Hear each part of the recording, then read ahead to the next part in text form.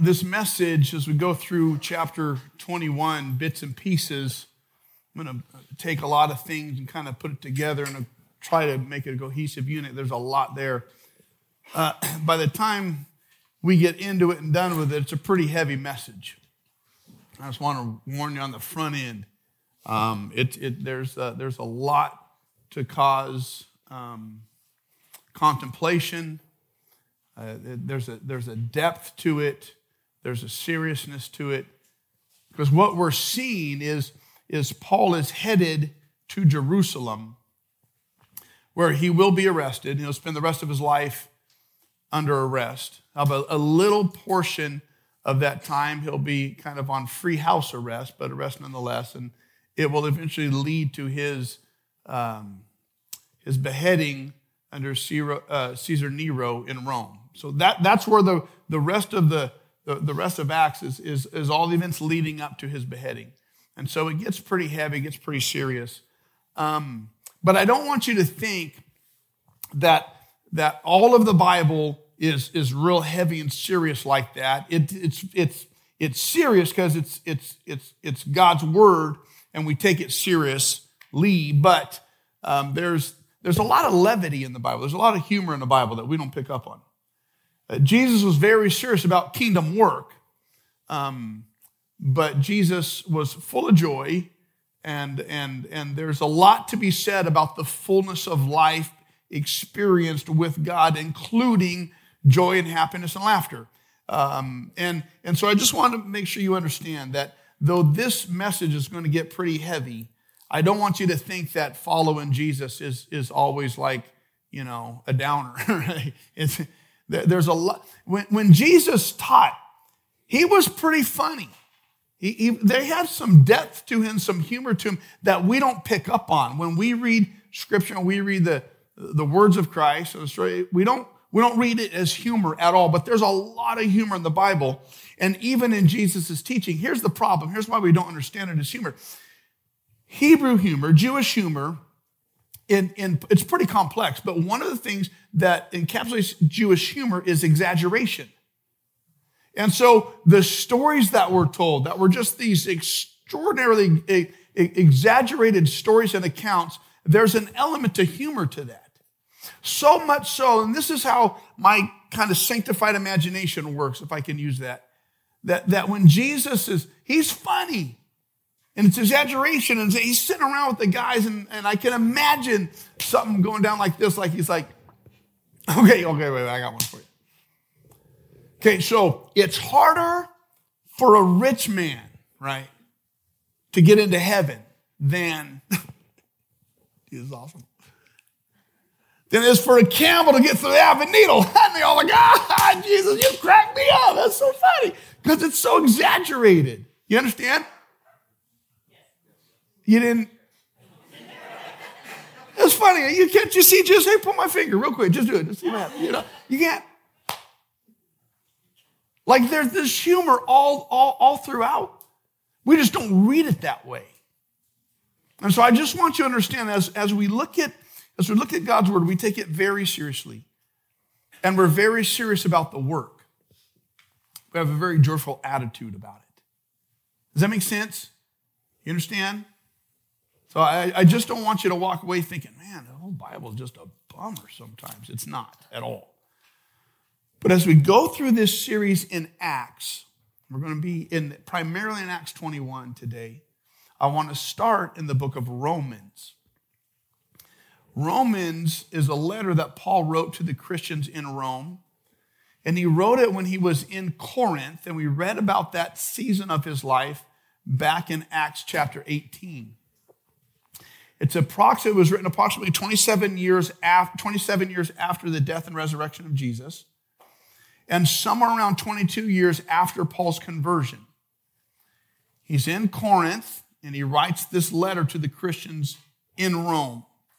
In just a couple of years of the writing of what we know as the book of Romans, he will be arrested and taken to Rome, where he will eventually be beheaded. Romans is Paul's, if you will, Christian manifesto. And it's brilliantly written. And one of the things I want us to take note about before we get into Acts 21 is Romans chapter 8, verse 29.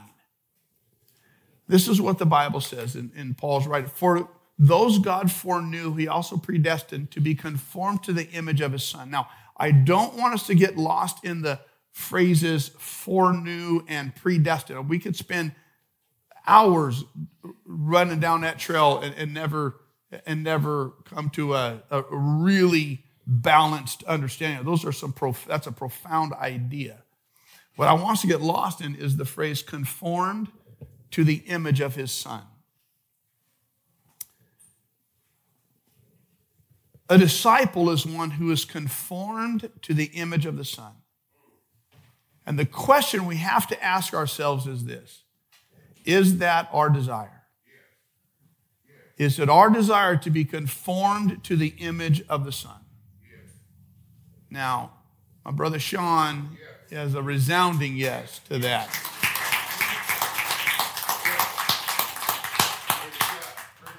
And I love you. I'm proud of you. We're praying for you.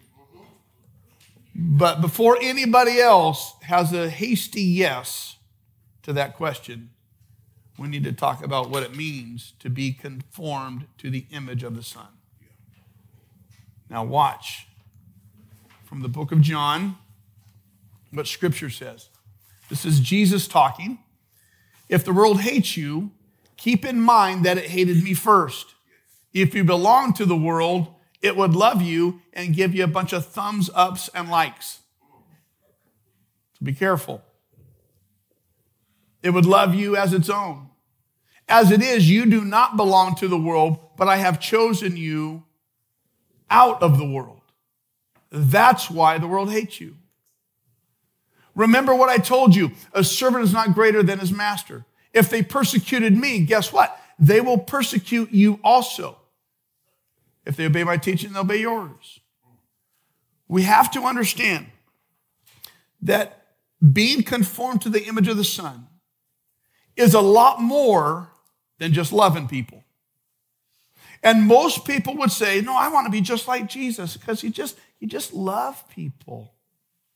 That's what Jesus did. He just loved everybody. And I want to be conformed to the image of Jesus and just love people. Well, you know what? You don't understand the totality of who Jesus was. Being conformed to the image of the Son does include loving people, certainly.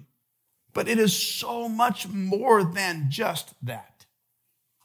And Jesus says here, if you want to be conformed to my image, guess what?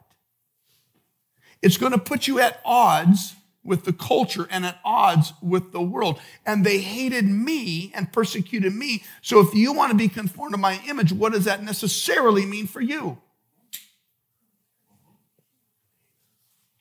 Hated and persecuted. Jesus was not hated because he loved people. We have to understand this. Jesus was not hated because he hung out with quote-unquote sinners. I get so tired of well-meaning but ignorant people who have not understood Scripture who say that Jesus was killed because he hung out with sinners. That's not why he was killed. That's not why the religious people hated him. Well-meaning but ignorant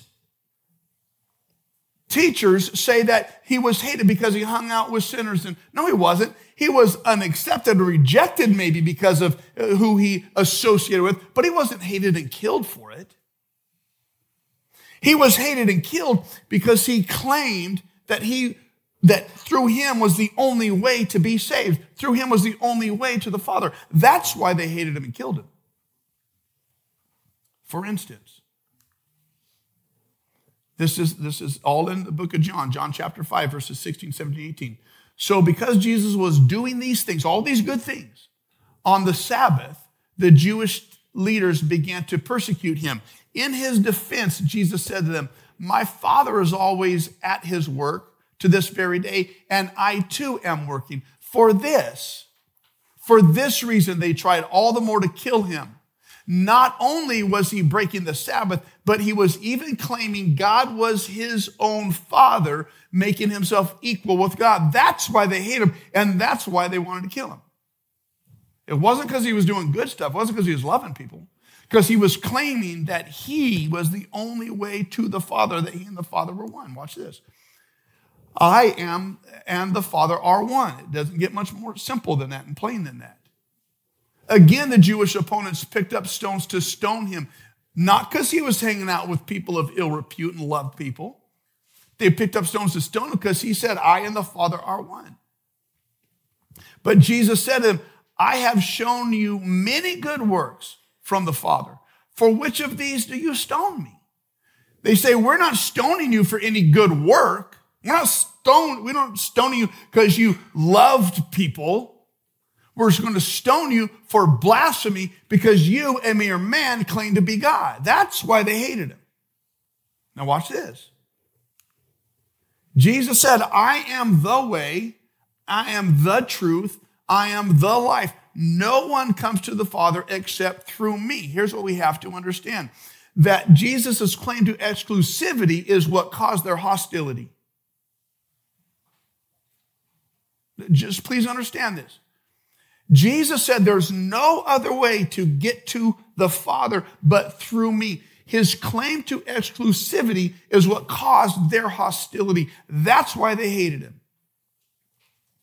So to be conformed to the image of the Son, before we ever get to the book of Acts in Acts chapter 21, I need to establish this. To be conformed to the image of his Son means we proclaim first and foremost the exclusivity of Jesus.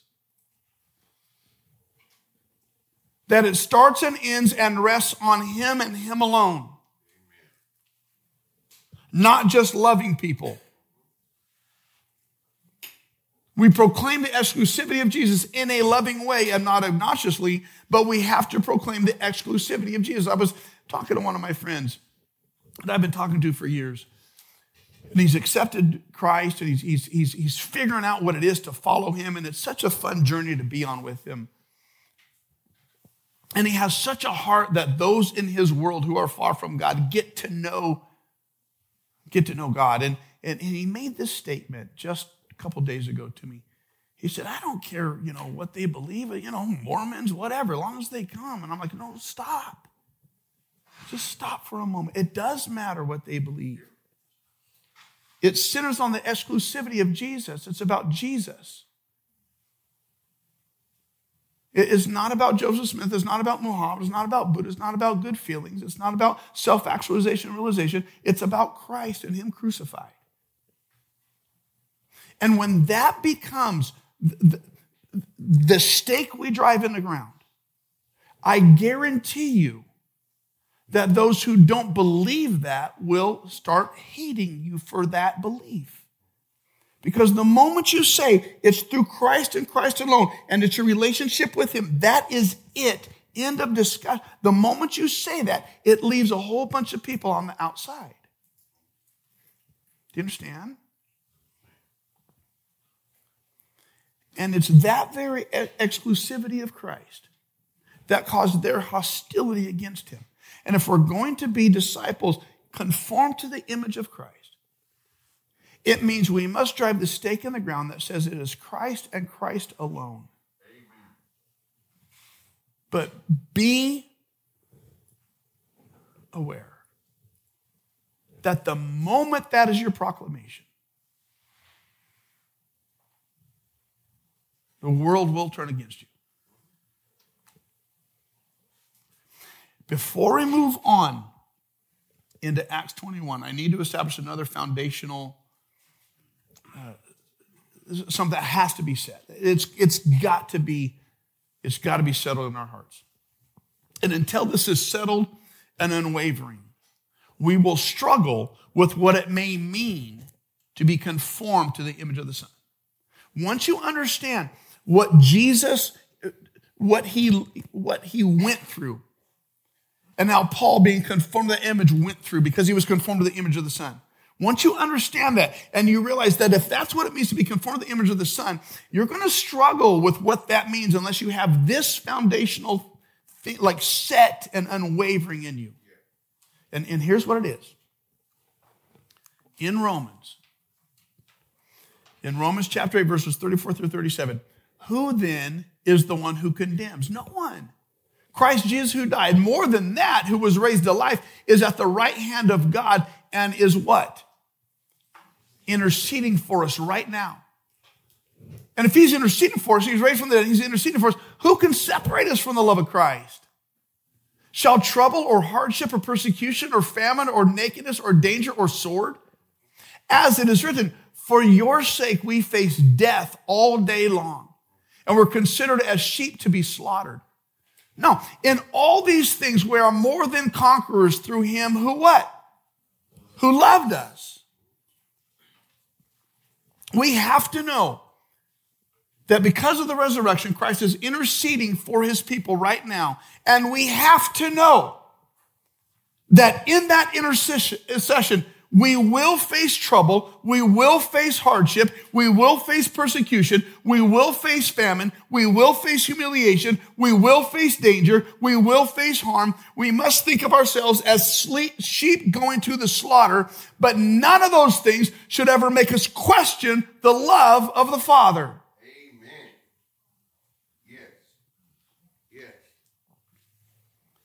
Even in those things, we are more than conquerors, not in their escape, but in our resurrection through them. And as we go through those things that we will face, being conformed to the image of the Son, we must never doubt the love of the Father. And it culminates in verses 38 and 39. For I am convinced, even though I go through hardship and trouble and nakedness and harm, I'm convinced that neither death nor life, neither angels nor demons, neither the present nor the future, nor any powers, neither height nor depth, nor anything else in all creation will be able to separate us from the love of God that is in Christ Jesus our Lord. That's where it culminates. Nothing, pain, trouble, tribulation, destruction, death would ever make us question the love of the Father. Yes. Right. And if that is not settled, and if that is not unwavering in us, at some point, as God works to conform us to the image of his Son, if that's not settled, we will question his love.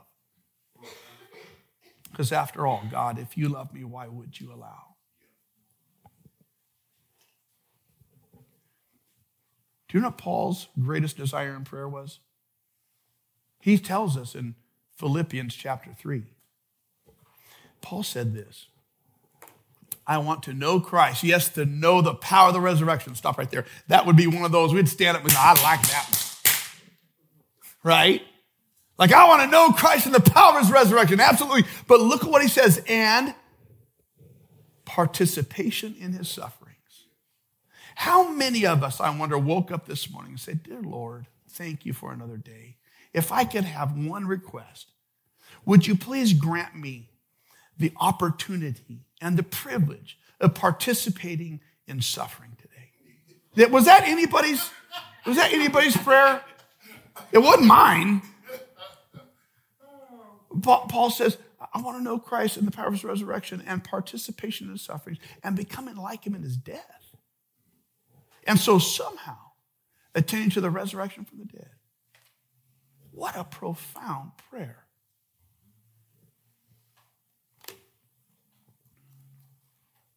The power of his resurrection, absolutely. Coming through participation in his sufferings, becoming like him in his death, attaining the resurrection. For Paul, that's what it meant, to be conformed to the image of the Son. And so I have to ask again, how many of us who call ourselves disciples or Christians would say now, no, yeah, man, I want to be conformed to the image of the Son? It's tough. And so I want us to walk through this portion of Paul's life, knowing that this is his prayer. I want to know Christ and share the participation of his suffering. Become like him in his death, that I might attain salvation. Knowing that is his desire, I want us to walk through now a little bit of chapter 20 and big parts of chapter 21. And we'll see how God answered Paul's prayer, being conformed to the image of his Son. And what we'll see is that Paul's life followed very closely the life of Christ leading up to his crucifixion. Consider. This is of Paul. When he arrived at Jerusalem, the brothers and sisters received us warmly. So he was headed to Jerusalem. Okay, that was the goal, to get there. Just like it was Jesus' goal to get to Jerusalem. This is of Jesus in John 12. The next day, the great crowd that had come for the festival heard that Jesus was on his way to Jerusalem. Here's what I'm saying. Paul, like Jesus, had this overwhelming desire to go to Jerusalem, the place where they knew they would be arrested and killed. They knew this was God's path. This was the Father's plan. And they had this overwhelming desire to go there. And in going to that place where they knew arrest was waiting and death was imminent, Jesus nor Paul ever doubted the love of the Father. Conformed to the image of the Son. Watch this. This is Paul. When we heard this, we and the people there who were with Paul, they were his companions, we pleaded with Paul, do not go up to Jerusalem. We understand what's headed there. Don't go there, they tell Paul. Just like with Jesus. Peter took him aside and began to rebuke Jesus. Never, Lord, he said, this shall never happen to you. Paul, like Jesus, was discouraged by those closest to him in going to Jerusalem and walking that path that God had for him. Others were fearful of what awaited them, but they remained undeterred. Why? Because they never questioned the love of the Father. Look at Paul's life. It mirrors Jesus. When the 7 days were nearly over, some Jews from the province of Asia saw Paul at the temple, and they stirred up the whole crowd and seized him. So Paul is in Jerusalem, and he's at the temple, and the festival that he was there to celebrate is almost over. And his Jewish brothers rile up the crowd and start to create this mob because they want to arrest him. It's the same type of thing that happened to Jesus. For this reason, and we read this already in John 15, they tried all the more to kill him. Not only was he breaking the Sabbath, but he even claimed, even calling God his own Father, making himself equal with God. Here's what was happening. Like Jesus, Paul also faced opposition from Jews who were hostile to him and wanted to kill him. He was coming to his own people, and his own people rejected him. Like Jesus, Paul was going to his own people to say, there is a way to God, and I want to show it to you. And like Jesus, his own people turned against him, were hostile to him, and wanted to kill him. And even in the midst of knowing all this was going to happen, Paul and Jesus went through this. Why? Because they never doubted the love of the Father.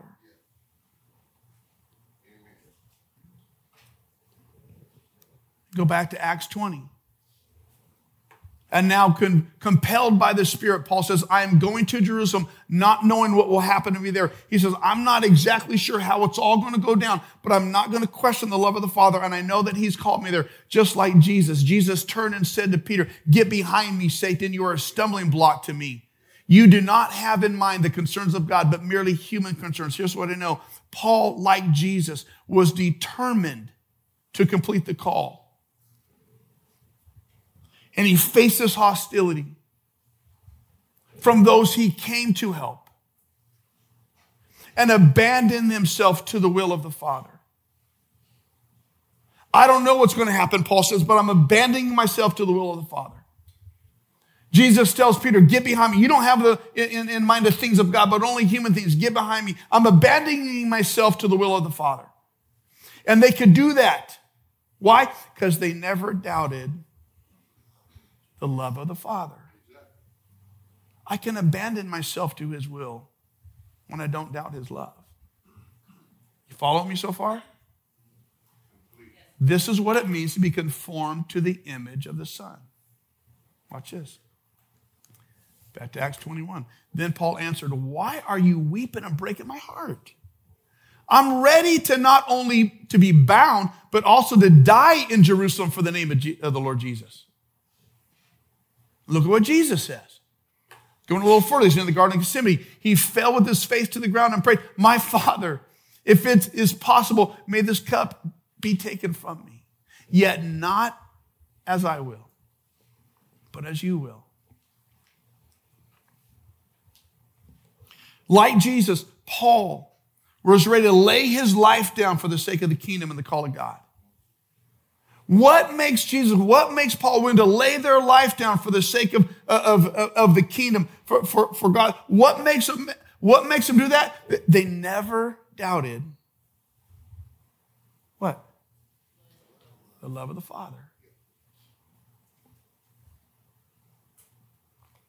I was talking to David this morning. I told him some research that I'd come across I just found interesting.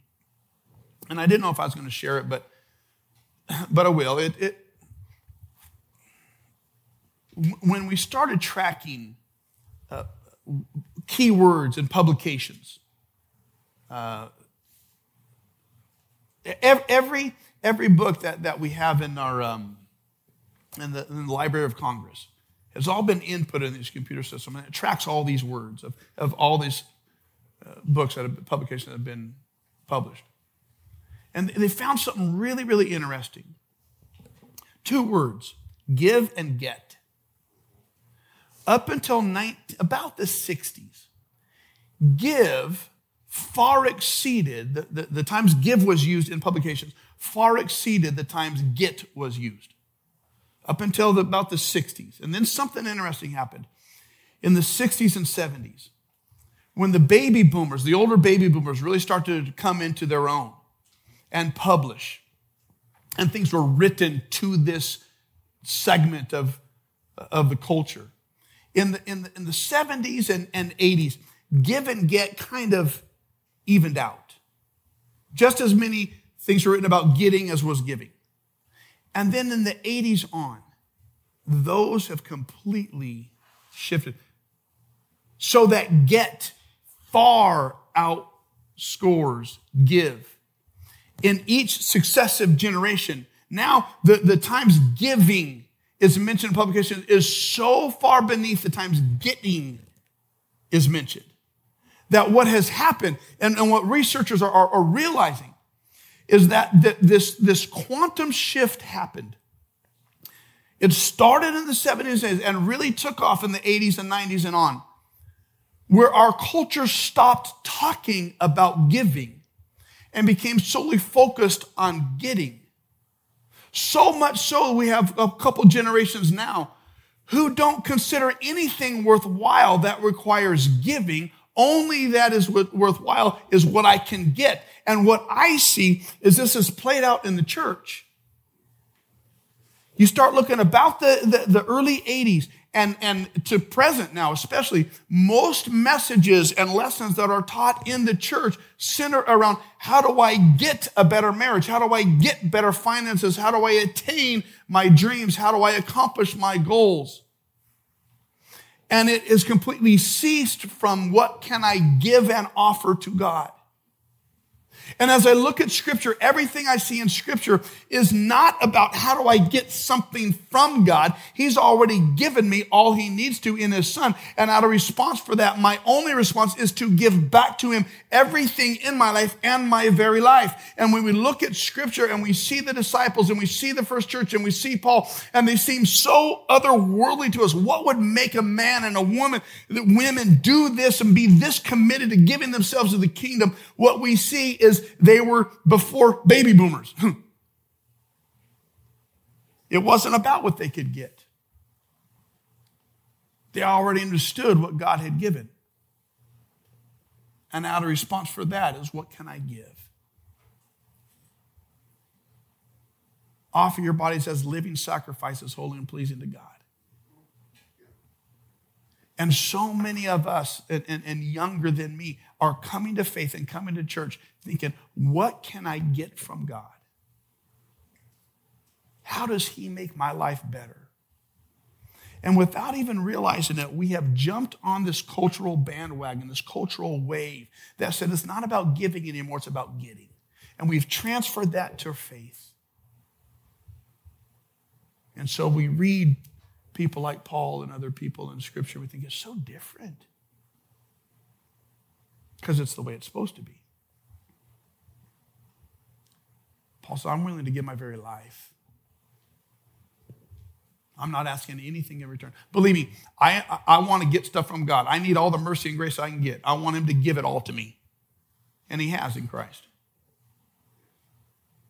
And so we have to ask ourselves if we've come to faith under the wave of a generational shift that says, I've come to faith because I want to get something from God, or do we understand Scripture that says he's already given enough, his son? The only response is,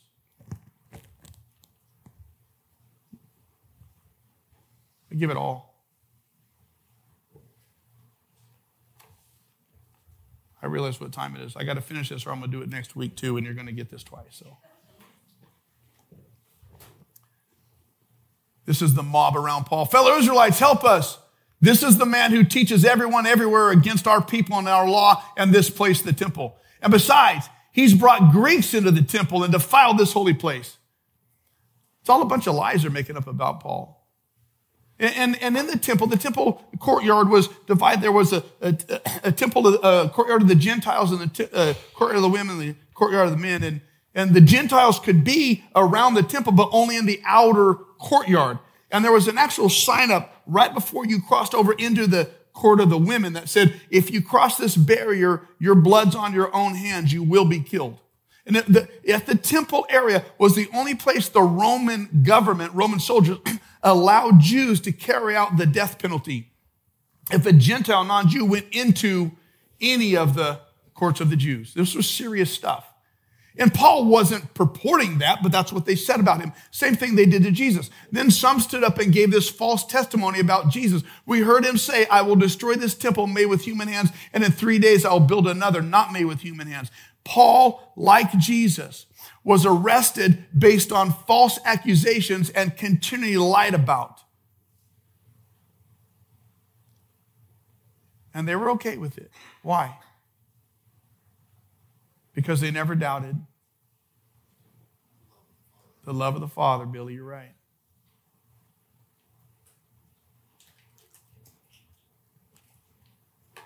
The commander came up and arrested Paul and ordered him to be bound with 2 chains. Then he asked him who he was and what he had done. There was all kinds of companions with Paul, but Paul was the only one arrested, just like Jesus.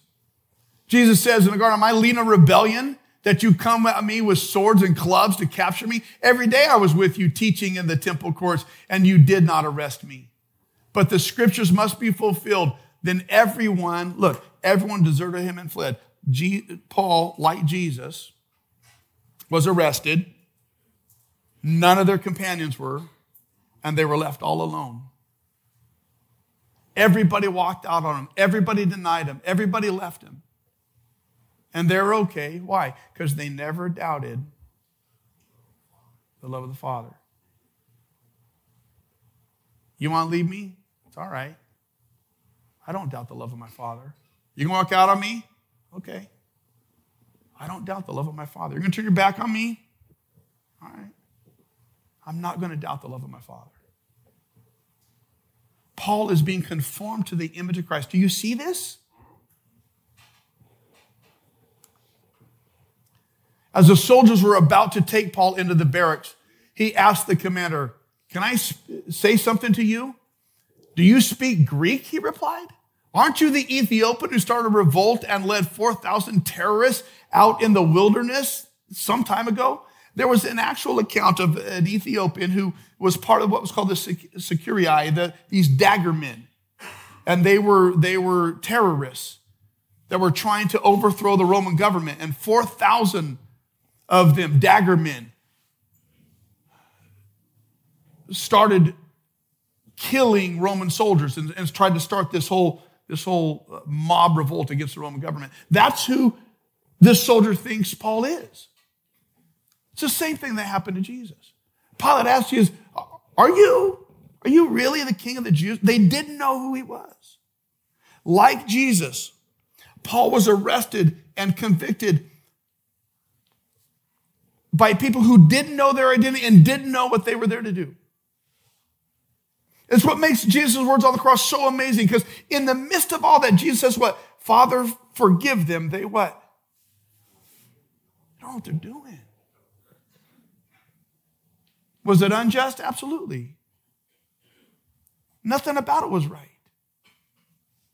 But Paul, being conformed to the image of the Son, says, Father, I'm not going to doubt your love for me. I'm okay. One more. The crowd that followed kept shouting to Paul, get rid of him, get rid of him. They're not saying take him somewhere else. They're literally saying kill him, be done with him, wipe him off the planet. Guess who else heard these same words in this same place from these same people?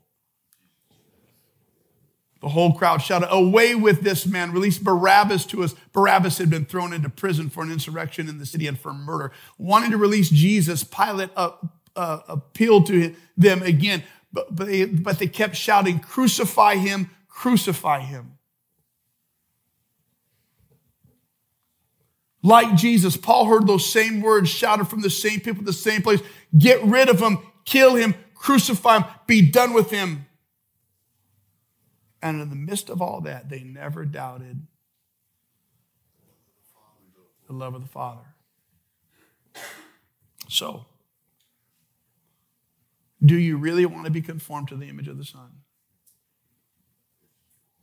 There's a lot more to it than loving people, though that's part of it. But to love the people who do you harm, even, because you trust the love of the Father. If we want to be conformed to the image of the Son, we ought not be surprised when the events of our lives look like the events of Jesus' life. It ought not surprise us. We're being conformed to the image of His Son. It ought not surprise us, and we should never doubt the love of the Father in those seasons. There may be times when we're in the wilderness alone. There may be times when we have needs that only the Father can meet. There may be times when everybody else has walked out on us. There may be times when it seems like we're at the mercy of the storm that swirls around us. There may be times. There may be times where we cry out to the Father, as in the Garden of Gethsemane, God, if there's any other way, but not my will, but yours be done. There may be times when you simply lay down your life and trust God, and you wait for a promised resurrection that you don't experience yet, but you know is coming. There may be times.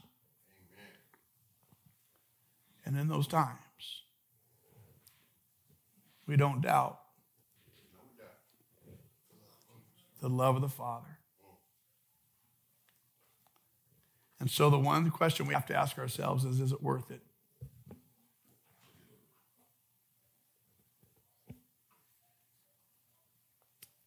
I say yes. I say yes, it is worth it. We will participate in the sufferings of Christ. It's worth it. We'll become like Him in His death. It's worth it. It's worth it. For the joy set before us, we will endure. It's worth it.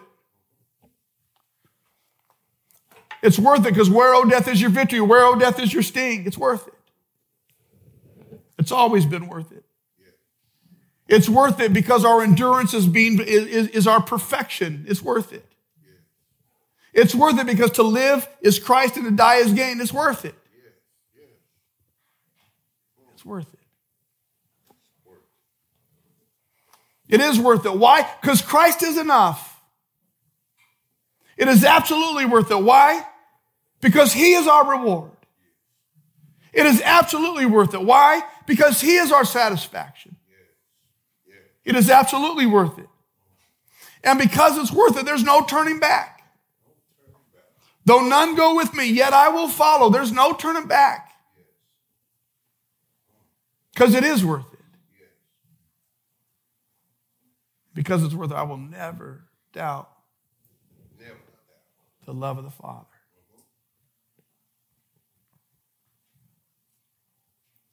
So some of you, I challenge you this morning to pray that prayer that Paul prayed. I want to know Jesus and his resurrection, the participation of his sufferings, become like him in his death, that I might attain salvation. Not that it's worked for, but through the suffering we experience resurrection. And to pray that prayer, Father, conform me to the image of your Son. If you call yourself a Christian, a disciple, if you realize it yet, but this is what you signed up for. If you haven't made this decision yet, I want your eyes to be wide open. That this in part is what you signed up for, but it's worth it. Because of what God's already given his Son. That you might attain resurrection. So don't you ever doubt his love. Won't you pray with me? Father, thank you.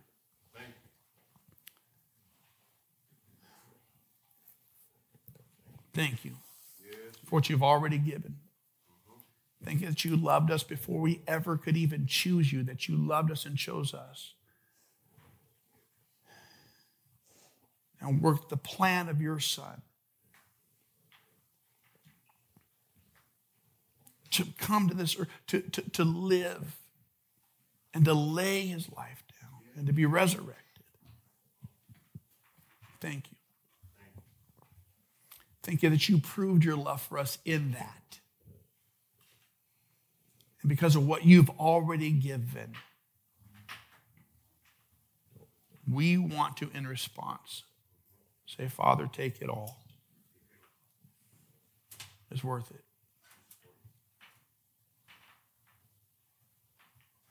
Father, I thank you for joy. I thank you for peace. I thank you for comfort. And I thank you that all those things are guaranteed, that even when we go through the storms and the tragedies and the difficulties,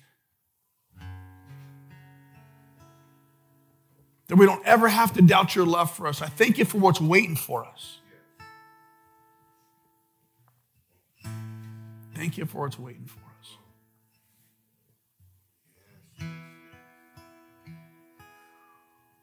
Father, I pray, I don't know who in this place right now, but I know there's some whose heart's desire is to be conformed to the image of your Son.